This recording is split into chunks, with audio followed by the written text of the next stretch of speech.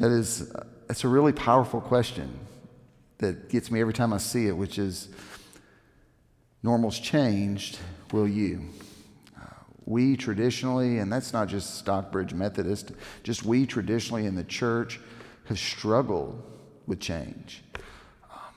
We can at least own that and be honest about that it's hard for us. But yet we face a new normal. And so that's what we have been talking about or beginning to talk about as we go through this year, is that we are starting to look at what does it mean to live into a new normal. The reality is that following Jesus, it's kind of what Al was talking about. Following Jesus is not just simply feeling all warm and fuzzy inside. It's hard. It's difficult to be people of faith. But yet we also believe that our destiny as people of Christ, our destiny is something bigger than just ourselves. And I believe that we have come to a place of a heightened awareness of that over the last year. Because what I've realized is that some of the things that I thought that were comfort, I don't really need. The reality is we haven't been out to eat since the pandemic started. You may not realize that when you look at me, but we just eat well at home. But we have not been out to eat. We don't have to go to the movies. We have done without many things. We don't have to necessarily have all of the cable things that are out there. And of course, I'll be honest with you, Netflix helps with all that. But we've learned as a people that there's certain things that we don't have to have. But what I've learned more than anything over the last 10 months is that I have to wake up every single day and put my trust in a God who is sovereign and a God who is still on the throne. And I put my trust in that God each and every day. Every day. The simple things in life I have learned to enjoy, but it's putting my trust in God. Maybe, just maybe, God is showing us, and this is for us, the church, to stop and think about, God is showing us that it's going to take some personal equity as people of faith. Maybe we have come to the place where we can realize we were just a little too dependent on the building. We're a little too dependent on the church, and we've got to realize that we have to have personal time with the Almighty God. Personal time for us to spend in this relationship that we have. And some of the things that we do in worship unite us together. When we can sing a song and all declare, Lord, I need you, it unites us together a little bit. When we receive communion together, we unite together a little bit. When we gather for worship, but today I want us to think about as we pray together. Prayers of everyday people like you and me. When we pray together. Last week I told you that sometimes it's a question that can spark a fire. And so here's my question. Do you understand the power that is available when we pray? Do you understand the power that is available when we gather together and pray together? The book of Acts describes prayer as the catalyst for the movement of God. That it is prayers, God's people come together, that's the catalyst for God moving. For us to understand that faith is not just us on our own. It is us being able to move forward even when we don't have the evidence yet. It's us being strong in our faith. So if you've got your Bibles, open up to Acts chapter 4. And I love the fact, for those of you who are home right now, I love the fact that when I say that now, there's movement in the church. That's great. That means that you're actually bringing your Bibles to church, or you've got it on your phone. You're at least looking something up. I don't know if you're doing Facebook or not right now, but at least it looks like that you're reading Scripture. Acts chapter 4, I want us to look at verse 31, and then we're just going to stay in Acts 4, so feel free to just keep your Bible open. It says, after they prayed, the place where they were gathered was shaken. They were all filled with the Holy Spirit and began speaking God's word with confidence. That's what I pray for. That's what I want. I hope you do too. I want God to use me. All of my everydayness, all of my ordinary, all of my flaws, all of my insecurities, all of my natural talents, all of my abilities, I want God to use me for something bigger than myself. And I want that for you, and I want that for all of us, that God would use us for something bigger than anything that we can imagine or think about.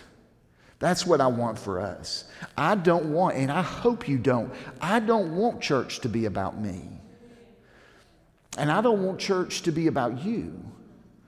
I want church to be about something greater than ourselves through the power of Jesus Christ. And I think that if we begin to make that part of our prayer for 2021, it'll be beautiful, but it'll be dangerous. Beautiful and dangerous. God, that's what we need, is we need God to move in us.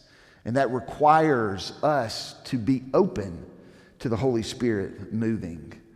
Make that your prayer for 2021. God, move us, transform us, change us. There's power in this. There's power in this scripture. One of the powers that we see is that we see the power of proximity. We don't think about that. They were gathered together. Now, you might think that that looks a lot like what it does this morning. They were gathered together in a sanctuary somewhere. But more than likely, they were gathered in their homes. More than likely, it looked vastly different. It looked more like what you see for those of you who are online. They're just doing life together in their homes, but they're praying together. You see, we like to think of prayer as individualistic. We like to think of prayer as private. I pray every day, and you should be thankful for that. I pray every day. I get up. I may pray when I drink my coffee. I may pray when I'm driving to the church. I may pray when I walk into my office. I may pray up in the chapel sometimes. I may pray here in the sanctuary. I may pray on my way home. I may pray before I go to bed. And on some days, I pray in all of those circumstances. But I pray every day. And we can appreciate that private prayer that all of us should be having. But folks, church, we need to learn the power of communal prayer. We need to learn the power of what it's meant for us to pray together, because the communal aspect of prayer is how we ignite the movement of God. It's how we ignite the Holy Spirit over us. It's how we move and live and have our being, is when we together come together and pray. And I know that some of you are going to say, well, you know what? I like private prayer. I'm not comfortable with praying with someone else. And I want to say this with all the love that's in me. It's not about you being comfortable. We, the people of God, have got to learn how to pray together. We've got to be able to pray together, the communal aspect of prayer. It's not about us being comfortable. It's something bigger than us. It's something beyond us. And I know this is something that we need to learn to do, because I've watched you. 2020, we gathered together for Zooms. And we would gather together, and at the end of those Zoom sessions, I would say, okay, and some of us somebody's going to need to close us with prayer. And you can imagine I'm sitting in a little square, and here's what everybody does. Look up, look down, look anywhere, just do not make direct eye contact with him. And so I've made it into a game. For those of you who are on Zoom with me, you know I've made it into a game where somebody randomly has to pray. And here's the thing. You've prayed. We have to learn how to pray together. When I ask any of you, will you come up and do an opening prayer? It should be yes. And I realize that makes us nervous, but we've got to be comfortable as the people of God praying together. Because there's going to come a day where you're not going to be in this gathering and somebody's going to need you to pray for them. You've got to be ready to pray. We, as the people of God, have got to learn how to pray together. There is power in proximity.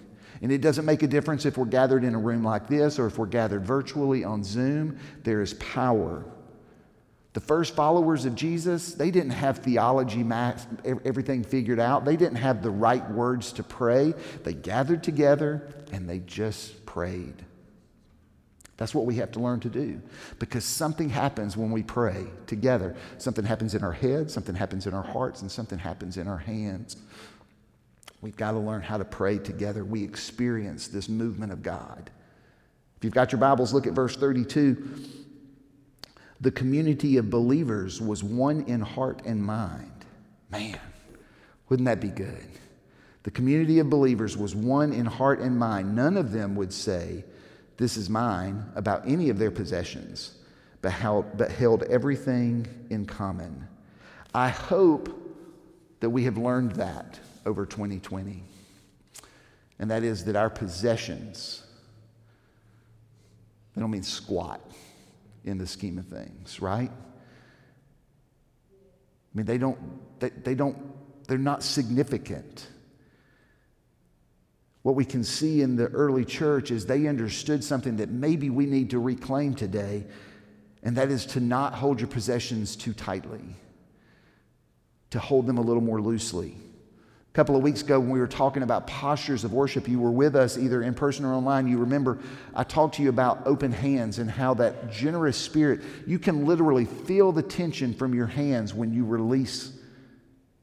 But you know what? Open hands, I'm going to finish that sermon. Open hands become receiving hands. We just talked about letting go, but we also open our hands to receive the power of the Holy Spirit. See, that's what I see the people in the early church doing as they begin to pray together. They open up the possibility of the Holy Spirit moving among them. That's what we've got to get back to. I love the fact that for the early church, possessions were not as important as people. That's countercultural today. Maybe we really need to reclaim that. God wants to do something. Will we allow him to change us? Scripture goes on. Look at verse 33. The apostles continued to bear witness to the resurrection of the Lord Jesus, and an abundance of grace was at work among them all. There were no needy persons among them. Those who owned properties or houses would sell them, but bring the proceeds from the sales and place them in the care and under the authority of the apostles. Then it was distributed to anyone who was in need. And we don't realize that when we read that scripture, it's a complete economic shift. It's a complete change of the way that it's worked, because we don't stop and realize that in that day, and some might argue it would be true for today as well, but in that day, rich people didn't interact with poor people. In that day, men and women were separate. In that day, slave and free, they were two distinct groups that did not mix. But with Pentecost, something new is happening. What we see in Pentecost is this new way of relating. Jesus changes everything up on its head. It's the exact opposite. It's a beautiful and yet dangerous way of living. And yet what it does is it breaks down the barriers that we create. A friend of mine pastors a little church of about 10 people. And last week he posted something. I'll try to share it with you. He posted something that was Sunday morning. He was before worship. And he was in his church and he was looking out his church window. And outside their little church, they have this little box. And the box has food in it. And you can come by and you can get a can of food if you are in need. Or you can put a can in there if you have surplus. And so he was looking out his window and this old car pulled up and a woman got out. He described her as having a bathrobe on, rollers in her hair, slippers on. and she was making a fast run to the box. And he said in his thought as he looked out the window, he thought, take your time. That's what it's there for. It's for you to get food. She opened up the box, went back to her car, and got out boxes of food to put into the little food pantry. And it was his post after that he said, you know, I'm getting ready for worship. And that's the most Jesus thing I'm going to see all day long. It's a new way of relating, allowing us to break. He'd already created the definition of who she was, and she changed his view. It's a new way of relating. That's what I'm inviting you to for 2021. The power of prayer. Listen to me. Prayer is not passive. Prayer is active. Say that. Prayer is active. Now say it like you mean it. Prayer is active. It takes us to get involved and pour ourselves into it. It's not just an existential exercise to make us feel good about ourselves. It's not just us to throw something up to God and then walk away and not think about it or worry about it anymore. Yes, we give it and we put our trust to God. But folks, we got to allow the Holy Spirit to change us and move in us to have this movement of God that we are calling upon. Prayer is active. God works